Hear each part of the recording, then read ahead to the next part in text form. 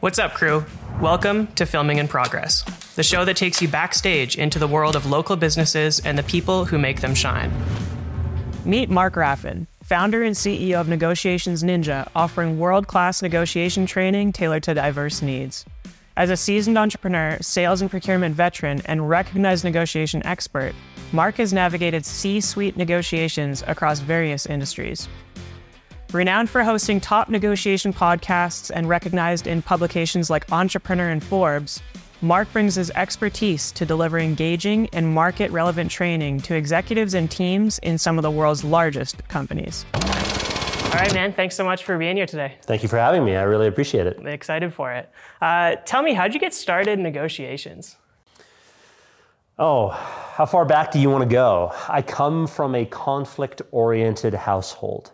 And whenever I say that out loud, it sounds terrible because people automatically assume that that means I must have had like a terrible childhood, but I totally didn't. It's just that everyone in my family always speaks their mind 100% of the time. So no one is ever unsure about where they stand with each other at any point in any of the relationships that we have with each other, which makes for an interesting way to grow up because there's no words that are held back, which means that there's conflict, but there's also resolution to the process. And so I've always been in and around that environment. And so for a lot of people, when they hear that, they're like, oh, that's the opposite to how I grew up, right? Like things weren't said, things were withheld. And so a lot of people, when they get into university or a professional career or something like that, or they start their own business, they have to learn a lot about how to handle conflict. I had to do the opposite. I actually had to learn how to tone back and tone down how I interacted with people. So for me, it's been sort of a lifetime of that. My first job right out of university and throughout university was in sales. Then I went into procurement, so both sides of the conversation, negotiating. And then decided it was about 6 years ago, that I didn't want to do the corporate thing anymore. I didn't want to be the corporate guy. I'd always worked in Fortune 500 or bigger.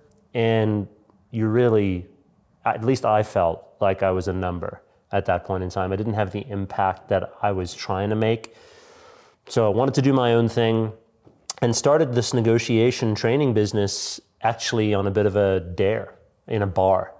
As all good stories should start, it started in a bar where I was having a few drinks with a few buddies and was complaining about the fact that there's no great negotiation content out there. Like, it's not engaging, it's not interesting, I don't want to listen to it. It's out there, but it's not great. And they, as all good friends should, they said, well, don't moan about it, right? Like, do something about it, because we're not going to sit here and let you moan about it. So I had a few more drinks and decided that was a great idea. And that's exactly what I was going to do. And then I went onto Amazon that night and bought all of the wrong podcasting stuff and spent way too much money. And the next day, the Negotiations Ninja podcast was born. And that led to the Negotiations Ninja training company. And now we train some of the largest companies in the world on how to negotiate. Wow. It's super, super fascinating how things are born. Like, it's what an incredible story. You said in there too that you learned to actually tone down. Yeah. I'm curious. There must be a story behind that. I'm learning to tone down. I've gotten myself into a lot of trouble, especially in corporate jobs where, you say exactly how you feel in the moment.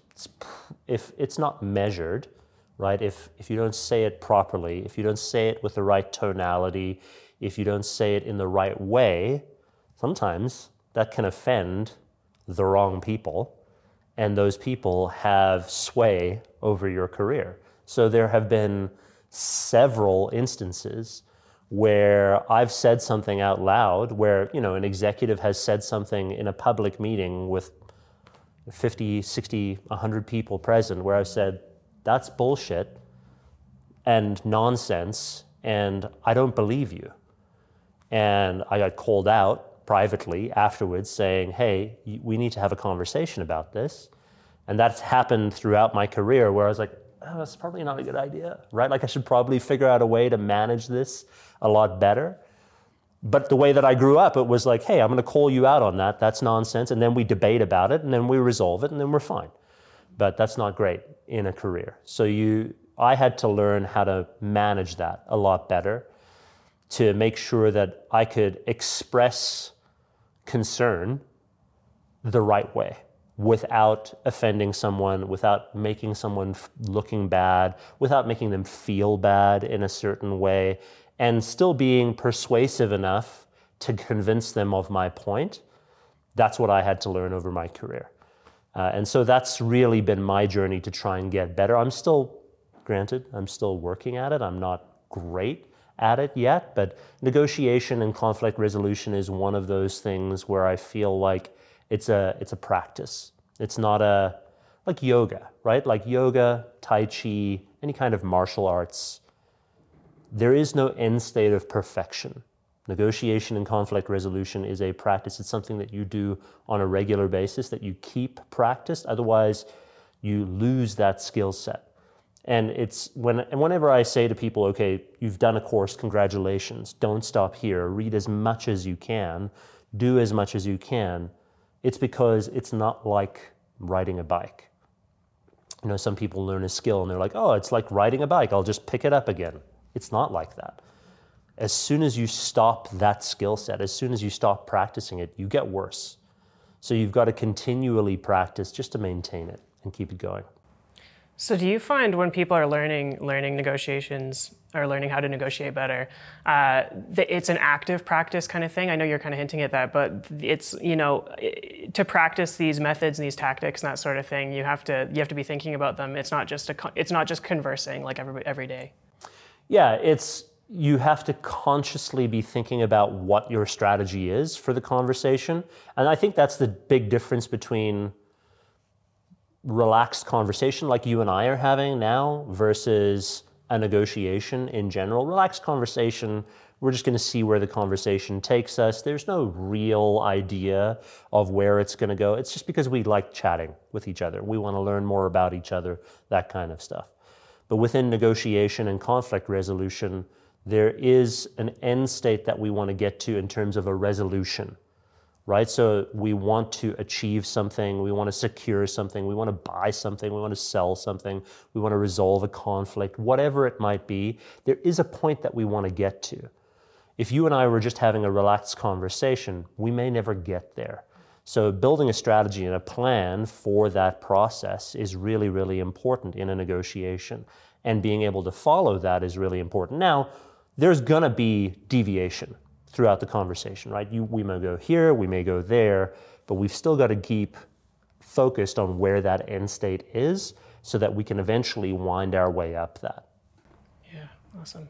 Do you ever find in your personal life that because you're an expert in negotiation that people have like barriers or walls up when they're 100%. Conversing with you? When the owner of Negotiations Ninja calls you and says, you want to buy my negotiation training, immediately there's the company name in and of itself creates a barrier. And unfortunately, I think the word negotiation comes with a lot of baggage, right? Like when people hear that or they hear conflict resolution, there's tension that immediately exists there.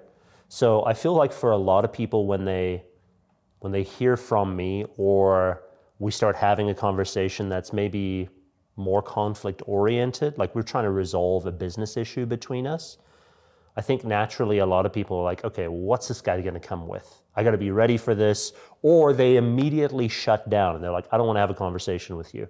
Give me someone else to talk to. So overcoming that and making people feel more comfortable has been a big part of the way I drive business and also how I resolve conflict in my daily life. Because when people see, oh, Mark, you published a book on negotiation, you own a negotiation training company, I don't want to talk to you about this. It becomes pretty rough. So I just got to try and make people feel comfortable. Yeah. When you have these tools and skills in your tool belt, I feel like you have an advantage. Is that fair to say? Over For sure, yeah. No question. Yeah, I mean, a trained person at anything is going to be significantly more well prepared than an untrained person. It would be like you start a fight in a bar and you don't realize that the person you started a fight with is an MMA fighter. You're going to get the shit kicked out of you. Right. No, we all are, right? It's going to happen immediately. But if you train, you will be much better prepared for that kind of a thing. And that's the same thing for anything. You're a golfer, right? Like, you're going to play someone who doesn't play golf regularly, you're going to smash them.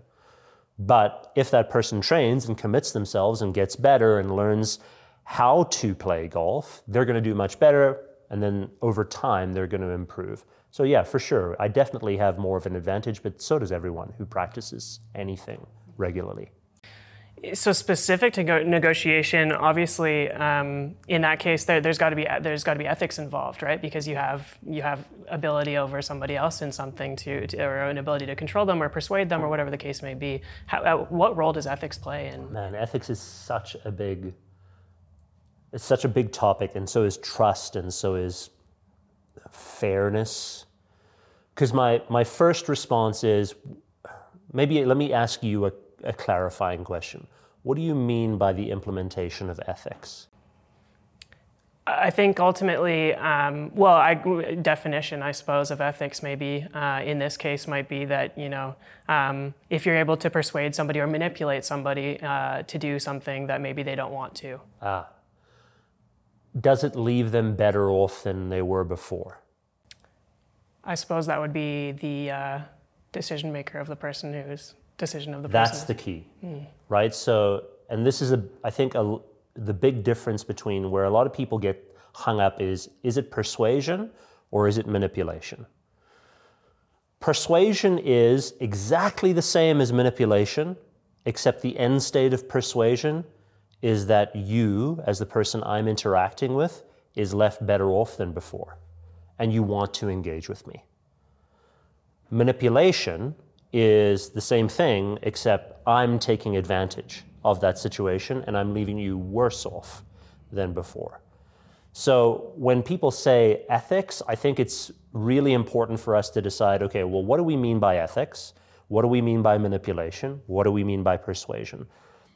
Ethics is really important in any kind of business transaction, commercial dealings, or any one that you're dealing with on a one-on-one basis when you're negotiating.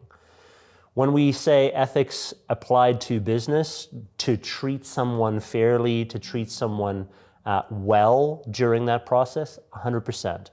But even that, when you really scratch past the surface of that, we get into some philosophical debates about what is fair really.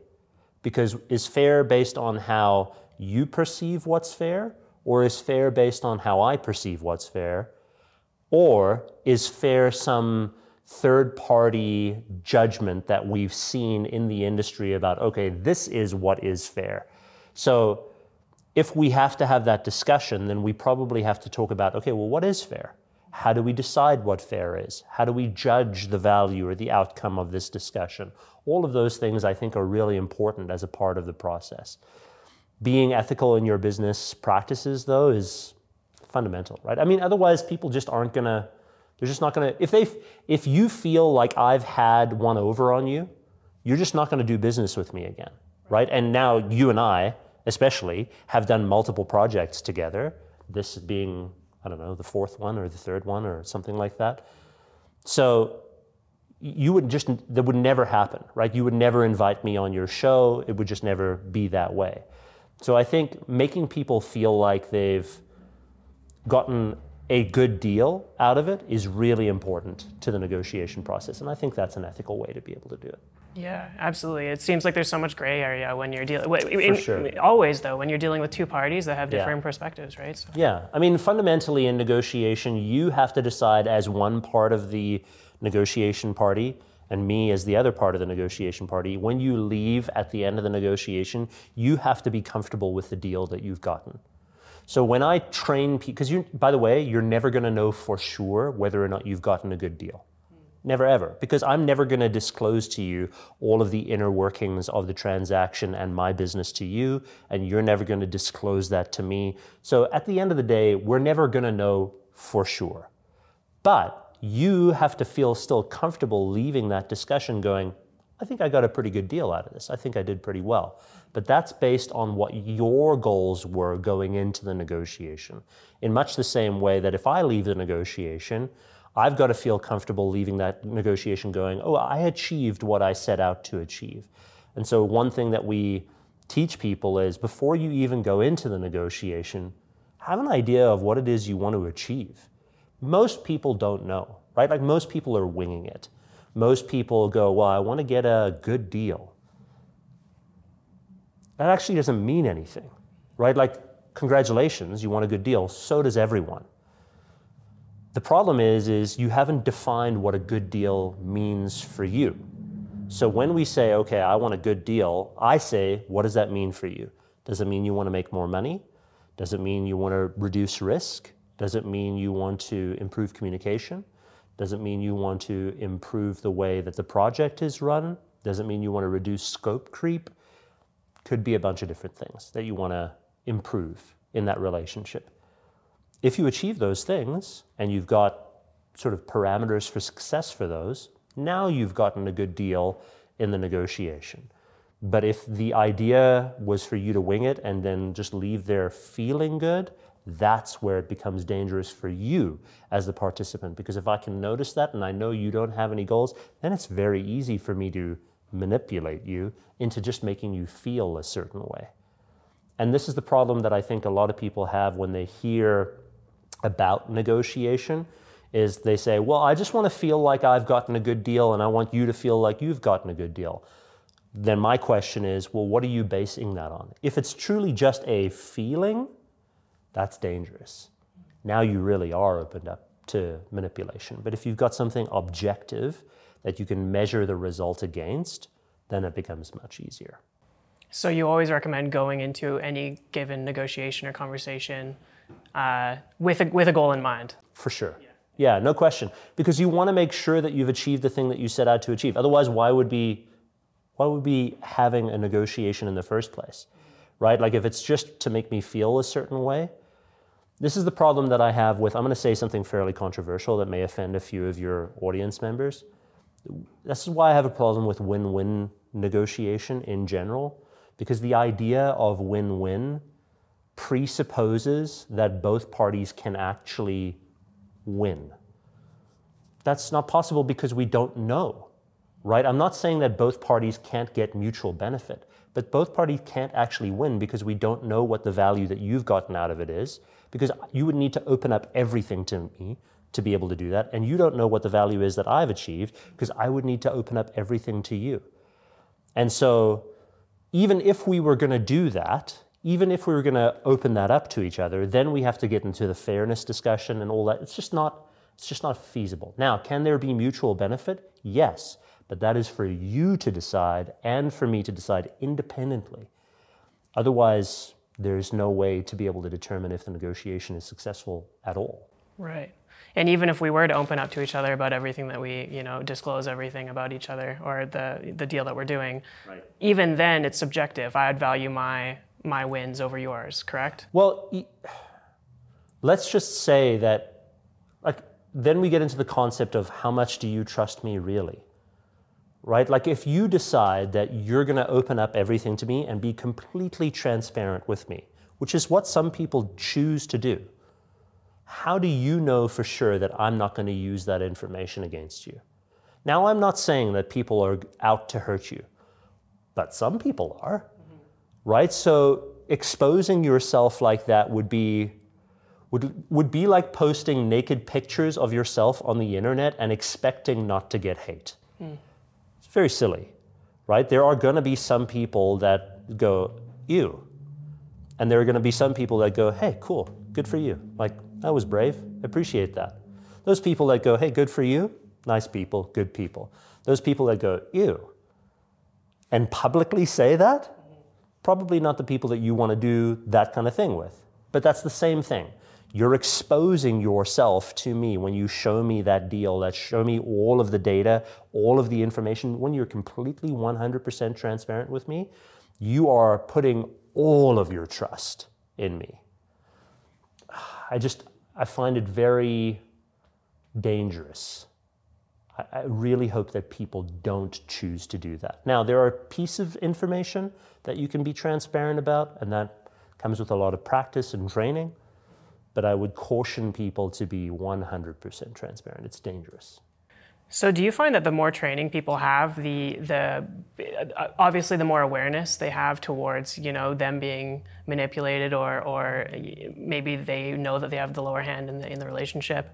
But also, is there ever the case where, they have more of a barrier up because they're just aware of these things that could happen to them? Most people don't know. I think that's the scary part, is a lot of people think they're great at negotiation and they're not.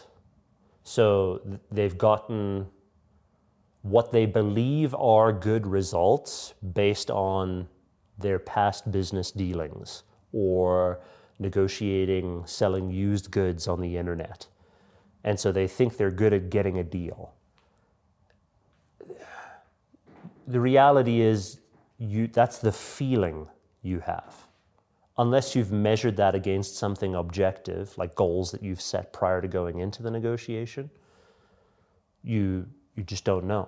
And so the two most common people that we see prior to coming into the training are the people that think they're great at negotiation. And in fact, there's three people. The people that think that they're great at negotiation that actually aren't. The people that aren't great at negotiation but have never even considered that negotiation is something that they should improve on. And then the people that are actually great at negotiation but think that they're not. And those people are the most effective because they have a learner's mindset. They're like, okay, I think I'm okay at this. I've got a lot to learn, something that I really want to improve on. It's something that I really want to get better at. And you know this from your golfing experience. The more and more that you learn and the more that you practice, the more and more you realize, I know nothing. Right? There's so much more to be able to learn. And that third group of people is the easiest to be able to train because they come in with that open mindset. The people that think they're great at negotiation but aren't actually great at negotiation, oftentimes that's just a reset for them to be like, oh, there's so much more that I'm not aware of. And the folks that aren't great at negotiation and haven't even considered that negotiation is something that they want to improve on, a whole world opens up to them. So the question of, is it a barrier? I think as long as you come in with the right mindset on learning in general, it doesn't have to be negotiation, it could be finance or anything that you want to improve on in your business, then it becomes much easier to be able to do that. Like, for example, this year, one of my major goals for my business is seek improvement, not money. The way that manifests itself in everything that I do is I'm always seeking to improve in the thing that I'm currently working on, which means that I have to try to be, it's not easy for me, I have to try to be humble enough to be able to say, I don't know shit, right? I know nothing about this thing. I need to come into this with an open mind, or as open as I can be, and go, I don't know. That happened with me specifically around SEO. I used to own a content agency prior to Negotiations Ninja, and shut that down a while ago and thought that I knew quite a lot about SEO, search engine optimization for the listeners. I thought that I knew. I was one of those people that thought they knew but actually didn't know very much. And then I started working with another agency that was trying to help me with some of my SEO for the business. And I almost came to blows with their head SEO person because I was really unhappy about the way that things were going. But I had to check myself in that moment and go, okay, am I seeking improvement here or am I being overly aggressive? I was not seeking improvement. And when I was able to humble myself enough to be able to go, I need to check myself on this, and there's so much that opened up. And the results so far have been phenomenal, right? And just the ability to say, I don't really know anything is really important. Yeah, absolutely integral. I think, that's a key key element of wanting to learn anything or wanting to improve at anything is understanding first that you don't know anything about it. I think it's really interesting, that group of people that you're talking about that think they're really good at something, but they're obviously not, or they could have lots of improvement to go forward with. I was thinking back to Never Split the Difference by Chris Voss. I think I'm going to assume that most of the young entrepreneurs and experienced entrepreneurs listening, that would be their reference to negotiations or introduction to negotiations. What else? I guess I'm speaking to competition for you. It seems you have a best-selling book, you have an incredibly listened to podcast. What does competition landscape look like for you? It's massive. Because every business management consultant believes they can teach anyone to negotiate. So, and any consultant believes that. So the competition in my world is huge. The barrier to entry is very low. It's like starting a digital marketing agency, right? The barrier to entry is super low. Getting better is really, really hard. Being the top is virtually impossible. I'm very fortunate in that I've had a lot of success with, really early on, with some incredible clients that have given me crazy testimonials and really shown me a lot of love and favor, and I've been really lucky with that. The competition in the training industry in general is massive, especially now with AI, especially with technology. And we are fairly, I don't want to say anti-technology, but we don't implement or use a lot of technology in what we do because we believe that the best negotiation training is live, either live online or live and in person, because you get to handle a lot of questions. So yes, there's a ton of competition, but not to the extent that you would think that it matters, if that makes sense. Because there are so many people who believe they can do what we do, it becomes pretty easy to see, at least on the surface, who actually knows and who is the best at what they do. And when it comes to what we do specifically, there's maybe 7 or 8 companies in North America that can do what we can do at the level that we can do it. Right. So we feel pretty confident in our ability to compete at that level. Now, do we want to stay there? Absolutely not. We want to obviously get much better and improve and all that kind of stuff. So this year, for example, we were ranked number 6 in the world for what we do. And we want to obviously improve on that. But in terms of competition at that level, and by the way, everyone at that level doesn't really give a shit what anyone else at that level is doing. They're just doing what they do best and continue to improve at what they're doing, which makes competition at that level so hard because they're not really worried about me or anyone else. They're just doing what they do best. Wow.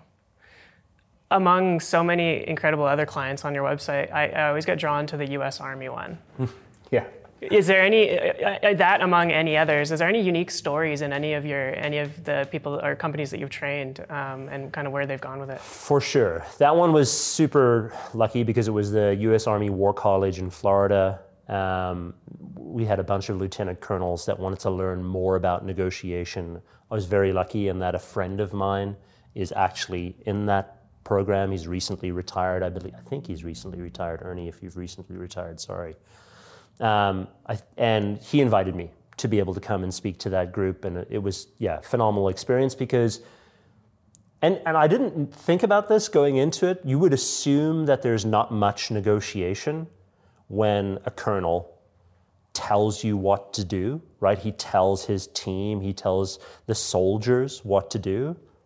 There's actually quite a lot. There's a lot of conflict resolution, there's a lot of negotiation, and especially at a peer level as well, a lot of debate that happens at that level. So that was a super interesting conversation. We've done a bunch of training for large financial institutions and large marketing institutions as well, large oil and gas companies, The one thing that's consistent amongst all of them, instead of pointing to one specific story, the one thing that's consistent amongst all of them is that if they implement the training, the return on that training is insane.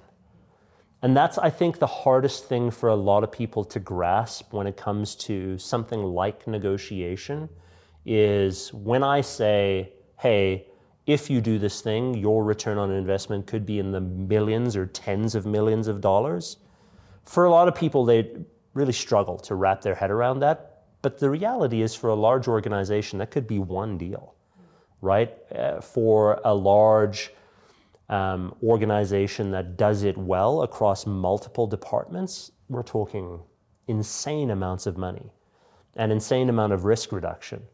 For the average entrepreneur, though, who's just starting out and they want to really improve their negotiation skills because they realize they're giving too much up or they're taking on too much risk or those kinds of things, the return on investment of any negotiation training you do, and it doesn't have to be with us, could be with anyone, but make sure they're good, is that you could save your business, right? Like you may be operating on margins that are this thin.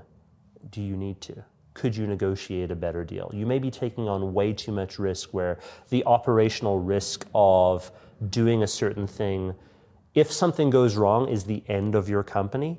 Do you need to? Could you negotiate your way out of that? So when a lot of people hear like the big grandiose examples of the Fortune 500s and the army and the blah, blah, blah, they're like, oh, wow, that doesn't apply to me at all. I'm not really relating to this. Think about how it could affect your business. When especially founders and startup entrepreneurs hear that and they think about how much more money they could make, how much more margin they could make, how much less work they would have to do, how much less operational risk they would have to take or legal risk, the results can be awesome. Right, because it affects everything, right? Every aspect of business. Everything, especially if you're like struggling to get bills paid, right? Like people are late on payments or there hasn't been a good mutual action plan that we've agreed to on a project, or we don't have a good Gantt chart for the project that we're going into. All of that stuff is negotiation. Managing those expectations, moving that along, that's all a negotiation process. Awesome. Correct me if I'm wrong, but I would imagine being a successful negotiator, not unsimilar to being a successful entrepreneur in some cases, it has an element to do with confidence. Mm-hmm. Right? And so I'm curious, do you ever experience, you're training all these incredible companies and you have so many years of experience, but do you ever experience like a lack of confidence yourself or imposter syndrome, anything like that? Yeah, for sure. I mean, I still experience imposter syndrome. I don't think does that ever go away? I don't know if it ever goes away. Yeah, especially when you start, right? When you start, you're like, why would anyone ever listen to me? Who am I to tell people how to negotiate? I am a fraud, right? Like I am an imposter.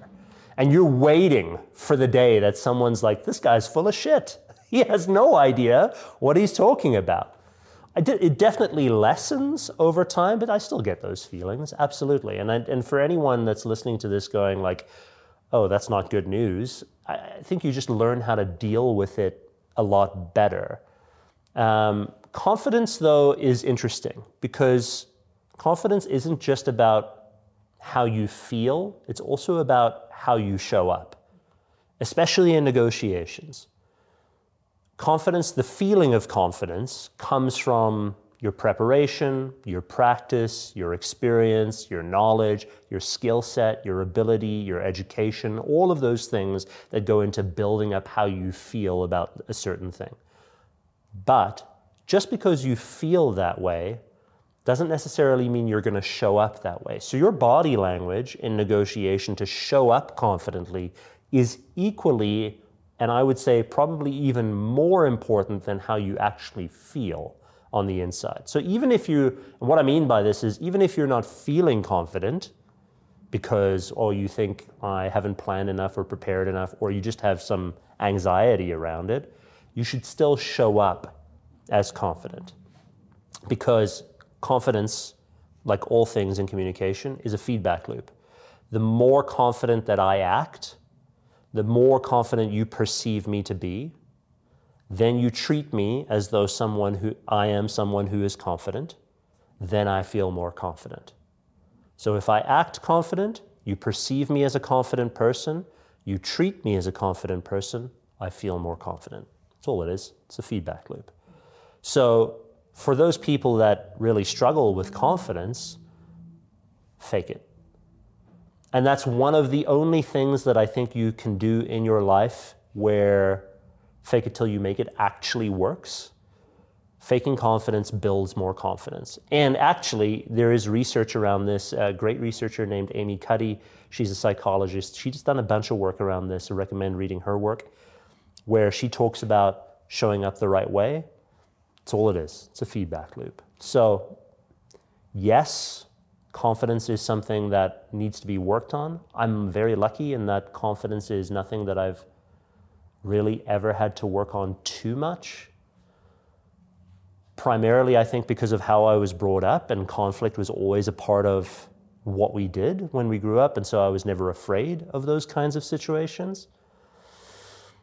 But for those people that are feeling a certain way, it's a legitimate feeling, right? Like if they're feeling fear or they're feeling afraid of the conflict that may ensue, or they're nervous or they're anxious, what I would say to those people is, yes, do your planning and preparation and strategy, but also you got to show up a certain way, which means you've got to practice showing up that way.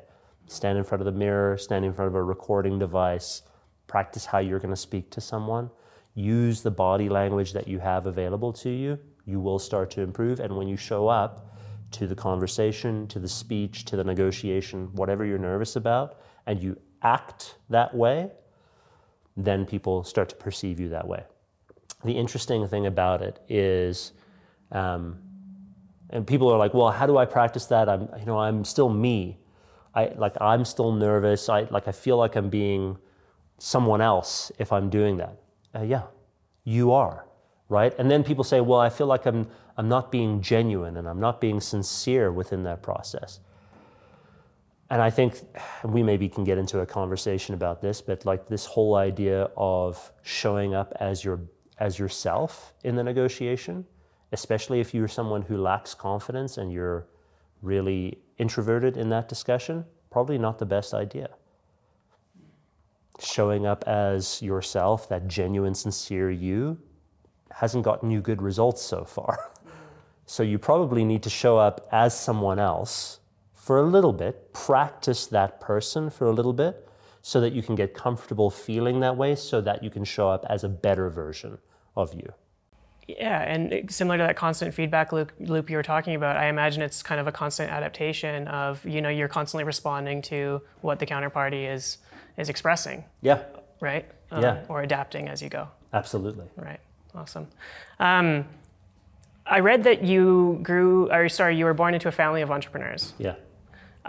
Did you always know that you were going to start your own business? No, I wanted to be a graphic designer when I was a teenager. When I was deciding where I wanted to go or what I wanted to do. So maybe I'll back up. My uncle is an entrepreneur. My grandfather was an entrepreneur. His father was an entrepreneur. All of those cousins were entrepreneurs. So the whole family has just sort of been that way for a long time. It was never something that was not an option, but it was always positioned as an option, not as a must-do thing. My dad really wanted me to be an accountant. I actually still think he thinks I'm an accountant. My dad wanted me to be an accountant, and so in university, I wanted to do what my dad wanted me to do and make my dad proud, like everyone does. And so I decided I'm going to go and do an accounting degree. And so I started off in accounting and hated it. Like the worst. I hated it so much. And immediately after the first semester, I was like, this is not going to be for me. I'm out. So changed majors and ended up going to a different school and getting actually a degree in entrepreneurial management. and then tried a bunch of different things in school and after school, bombed at a number of different businesses, and then sort of through evolution went into this and a result of the dare in the bar. But it's always been an option in my family. And I think I want my kids to have that as well. Like, I want my kids to have that as an option. I never want to force them into a specific career. And at the same time, I want them to choose wisely as well. So we're always positioning as best we can with the kids, like, this is what you could do here, and this is what you could do here, and presenting them with a bunch of different options that we think are great. But the goal is to try and just be the best at what you do, whatever it is. If you decide you want to be an artist, be the best at that thing. If you decide you want to be a photographer, be the best at that thing, whatever it is. I feel like there's so many parallels between entrepreneurship and negotiation in general. It's perseverance and adaptation and all these different things. So I imagine everything you've done along the way has kind of gotten you where you are today. When you're dealing with training on conflict, what are some of the most common questions that you get?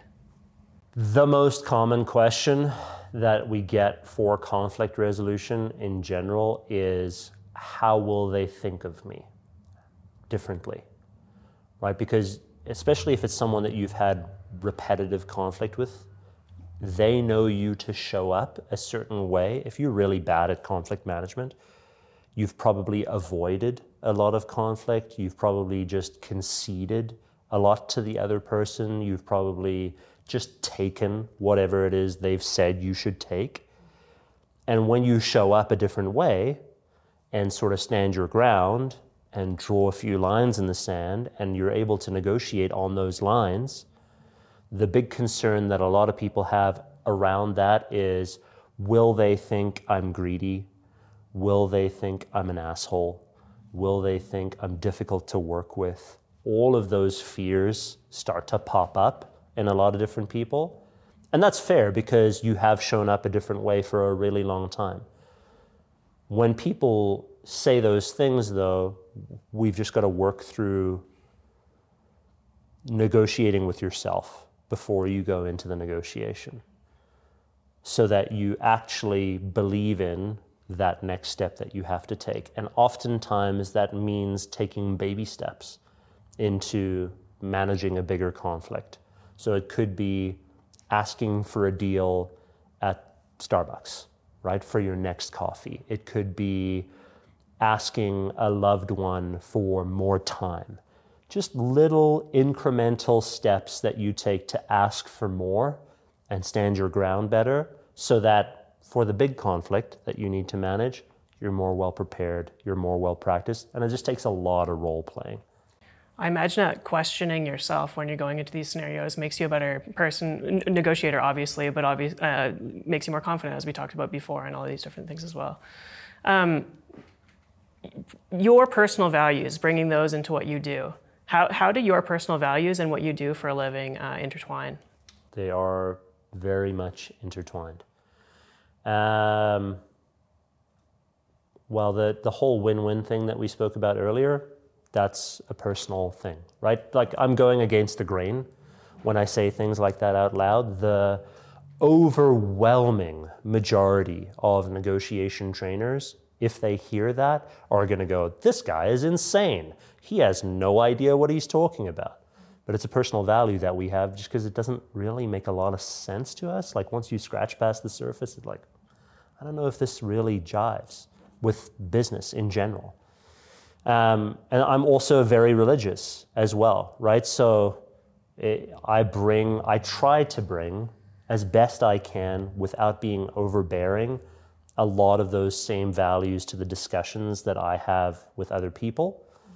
No one wants to hear a Christian slam the Bible on the table and tell them about Jesus, but I can try to at least act a certain way. Now, let me preface this by saying, I am a terrible Christian.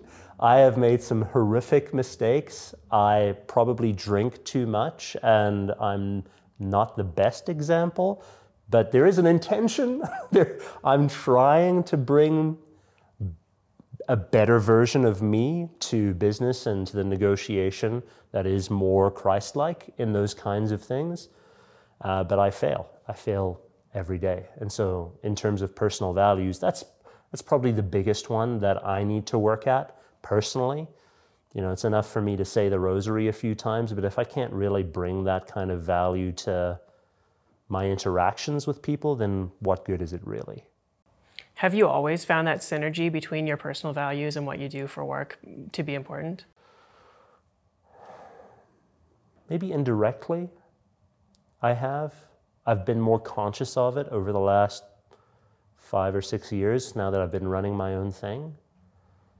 But I'm trying to have a more integrated life than separate lives. Like a lot of people, including me, live separate lives, right? You're at home dad versus at work business owner versus at church Christian versus at bar other someone.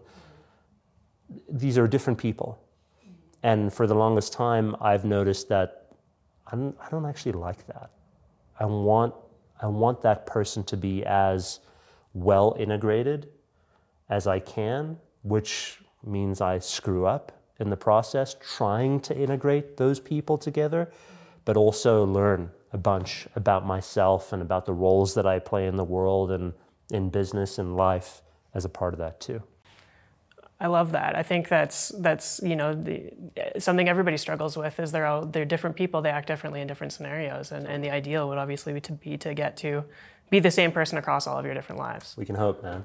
We can hope. I would love for that to happen. So what are some of the tactics that you use to kind of try and get there? I think it's just an awareness thing for myself, just being aware of how I'm acting a certain way and trying to start the day intentionally about, be more Christ-like, be more of the better person I should be in those kinds of situations. It doesn't always work out. Like I'm a dick a lot of the time, and I'm a jerk to some people, and I say what I want most of the time, and a lot of the time that gets me in trouble or it offends people. And then when I tell people, hey, I'm a Christian, they go, what? Really? You? And that's bad, right? Like for me to reflect on that and go, yeah, you shouldn't have responded that way. That's on me, right? That you responded that way. So that awareness is really good for me to be able to go, okay, I need to adjust. Mm-hmm, mm-hmm. So those constant reminders is kind of... And fortunately enough, I get a lot of reminders. So the structure of your business, do you have staff or is it contractors? How does that work? Mostly contractors. Yeah, I'm very fortunate in that from a previous business that I've owned, I've been able to bring a lot of great contractors with me. And they're still very much a very integral part of my team. But they are running their own things. One runs a great t-shirt design business. The other one runs a marketing business. The other one does a bunch of project management. The other one's a social media manager. They're all sort of doing their own thing, but they're awesome. They're awesome. And I wouldn't be able to do it without them. And for anyone who's starting out, I think it's really important to realize you don't, especially today, maybe 10 years ago, 15 years ago, it would have been different. But the gig economy is so huge that you don't really need full-time staff, nor do people want to be really on your staff. Like there are a lot of people who just kind of want to do their own thing. They want the freedom and the flexibility to be able to do that. Cool, that's awesome. And it allows me to be flexible and them to be flexible. It's great. Yeah. It's super interesting. I've definitely heard both sides of the coin, employers who love having full-time staff versus love having contractors. Why would you say that it's beneficial from an employer perspective to look at the contractor model? I think it's cheaper, number one, especially if you don't want to bring on additional overhead, right? Like I don't need full-time staff, right? So if someone's working 20 hours of work as a contractor in my business, I don't really need them to be full-time. Why would I impose that additional cost on myself? Doesn't make sense. And then also, I think the flexibility of it is way better. I find the quality, this is going to sound super strange, and forgive me for all of the full-time workers out there, I find the quality of work that I get from contractors to be at a much higher level than full-time workers. Maybe that's just me, I don't know, but it's better. Why do you think that is? I don't know, because they're running their own thing and they're invested in their own thing. They need that work to keep building their portfolio. Like, I work with a lot of creatives. Most of them are in marketing or design or something like that. And they're building their portfolio, and they need that additional work to grow their own businesses. Awesome. And that means that they're going to put their best foot forward with me, and I'm very reasonable with them. I don't know, it just works out. Now, there are going to be some people that watch this and go, this guy's full of shit. It's way better to have full-time worker. In fact, it's cheaper to have full-time workers. So for sure, we're going to have like a let's agree to disagree moment. But it's worked out for me. It's maybe not for everyone, but it's worked out for me. So, in the importance of interpersonal relationships and culture is the common word used these days, which I agree with fully. But how do you foster that in a group of contractors rather than full time? That's a really good question. I think I'm really lucky in that the people that are working as contractors with me right now had previously worked together as well. So there's a history there, and they all tend to get along with each other. But there's also an expectation that I set very early on in the relationship of saying, if you want something, ask for it. If you need help, ask for it. I'm not here to babysit you. You're not here to babysit me. Tell me what you want. I'll tell you what I want. We'll figure it out. Maybe that's because of the history sort of that I have and the way that I grew up, but I encourage all of the people that work with me to say, hey, Mark, you're being a dick, or hey, this is an unreasonable request. And when people feel open enough to be able to say, this is an unreasonable request, or you're being a jerk, it becomes pretty easy to manage people, because then they can just say how they feel. And I don't get offended about that. So if you tell me this is unreasonable, I'm going to go, okay, what makes it unreasonable? Well, this timeline is crazy. Okay, well, what would be more reasonable? This. Okay, well, now we're negotiating, right? I can't really do that. That's too late. What about this? Oh, if you give me more resources, I could do that. Great, let's do that. Back and forth. How many of your contractors have taken your negotiation training? Oh, 3, okay. I think. Yeah, and they've all seen the videos, so they've probably gone over it a few times. But I'm also, I feel like I'm also very relaxed with them and just saying, if it's not, nothing, I've tried to build a business that nothing is ever overly pressing in what I do. Like, if there's so much of a deadline that I need to call you immediately right away and this has got to get done right now, I fucked up. That means that I didn't manage my timelines. I didn't do very well on that. That's on me, not on you. So there's really nothing in my business that is a burning issue, like this has to get done immediately, drop everything. That maybe happens once a year. So I don't know, it's kind of worked out. I'm really lucky. Like, the people that I have that work with me as contractors are phenomenal people. They're amazing. All of them different values, all of them different ideas on what they want to do, all of them different businesses. Phenomenal people. Awesome. You do a lot of things, to support your business. You obviously do your training courses. You do one-on-one training or virtual training. You do have your podcast. You have your blog. I know you're active on LinkedIn. What does the average day look like for you?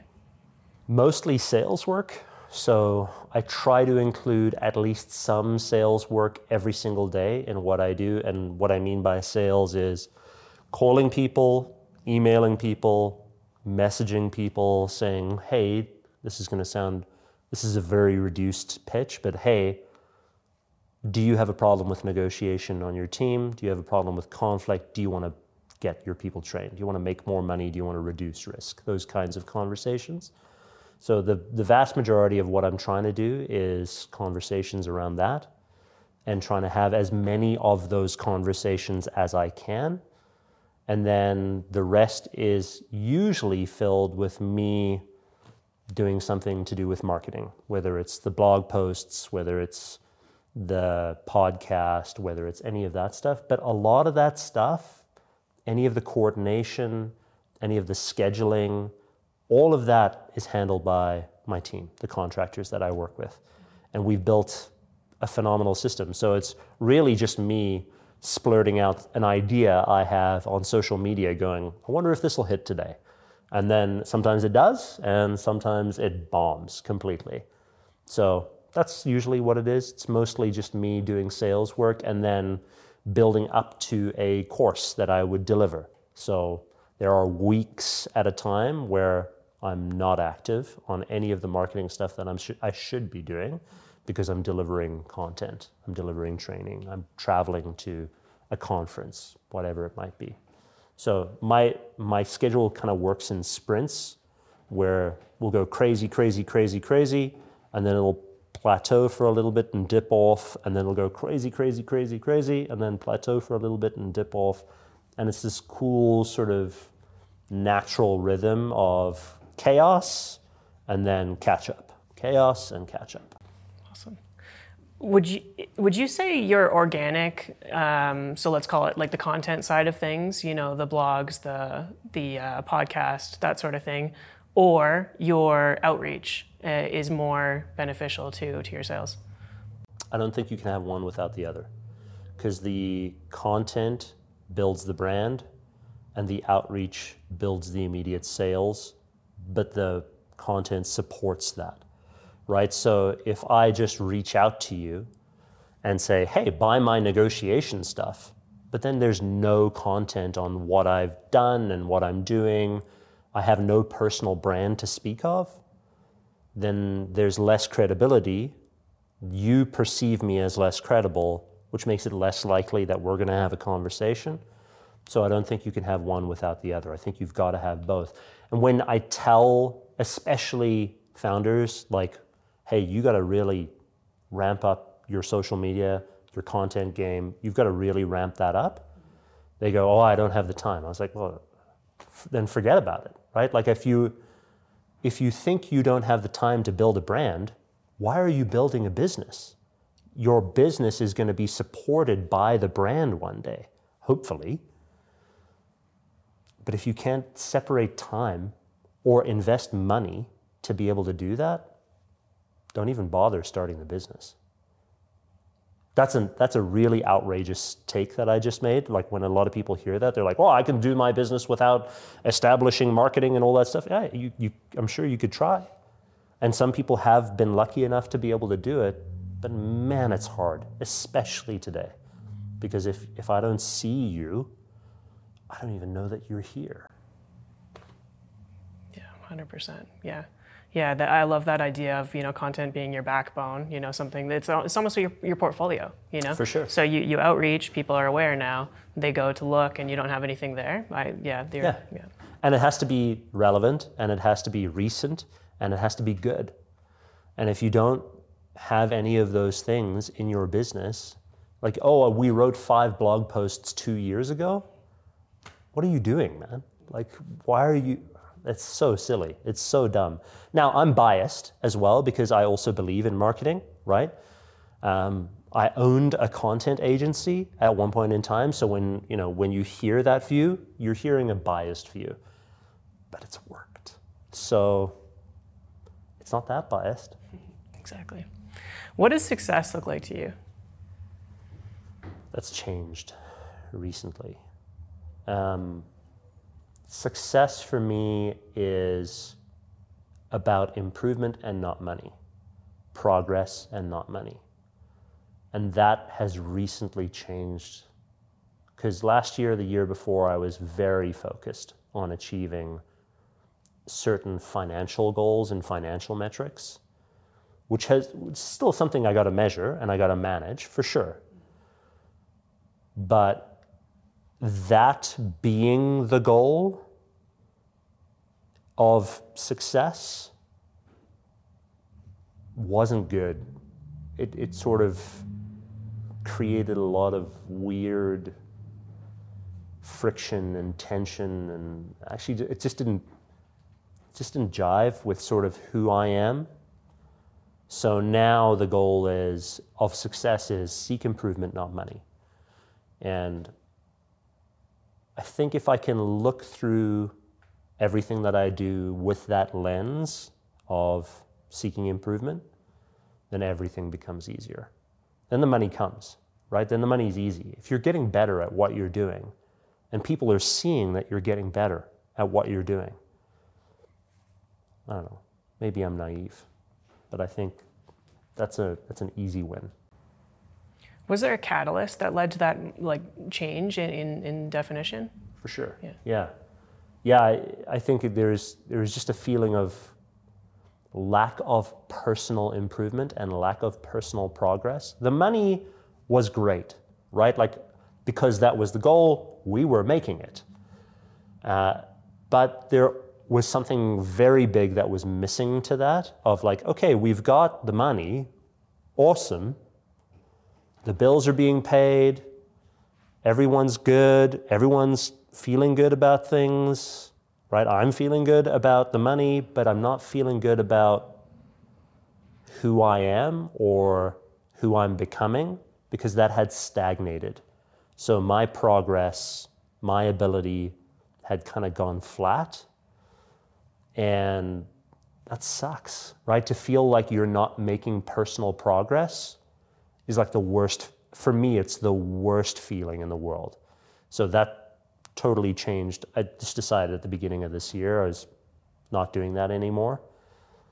And so far it's working out, because I'm trying to do one thing every day to seek improvement and not money. And it could be with anything that I'm doing, but if I've noticed that I've actively and intentionally sought out to improve something about myself or my business or a relationship or communication with someone, I leave that day going, okay, that was pretty cool, right? I intentionally did that. I sought out action that delivered on that, and I'm getting better. That's a cool feeling. Yeah. No, that's awesome. I think the biggest problem with that earlier mindset is that you just get stuck in it for so long, and you forget about the personal until there is a catalyst, or until there's somebody kind of wakes you up from there, or you get to a point where it becomes too obvious that you can't not, right? So totally awesome. So what's next for you? Take over the world. No. What is next for me? I really like this seek improvement, not money thing. So I'm gonna stick to that for the foreseeable future. I love what I do. I'm very fortunate in that I do something every day that I really love. And I'm passionate about it, and I'm passionate about helping people. I don't really want to change that. I want that to get better. I want to improve at what I'm doing. So the goal is just to improve, get better at what I'm doing, keep delivering on what I'm doing. And when people hear that, they're like, "Oh, Mark, your company's ranked number 6. You blah blah blah. Where do you go from here?" There's so much room to improve on, right? I got into a debate with someone the other day about game theory in negotiation, and I have some reservations about it. And then they showed me something where I went, "Oh, right, okay, interesting. I have to improve on this area. I don't know very much about it. I need to get better." And there's things like that around anything in the chosen topic that you specialize in, whether it's engineering or science or art or music. Anything that you do, there is an aspect of that thing where if you're really honest with yourself, you would go, "I actually don't know anything about this." And that's cool. to find those areas and go, I think I'm going to improve on that thing. I want to do more of that.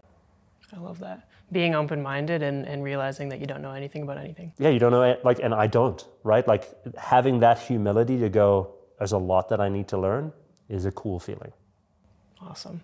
Where can people follow you? Easiest place is LinkedIn. Just type in my name or go to our website, www.negotiations.ninja.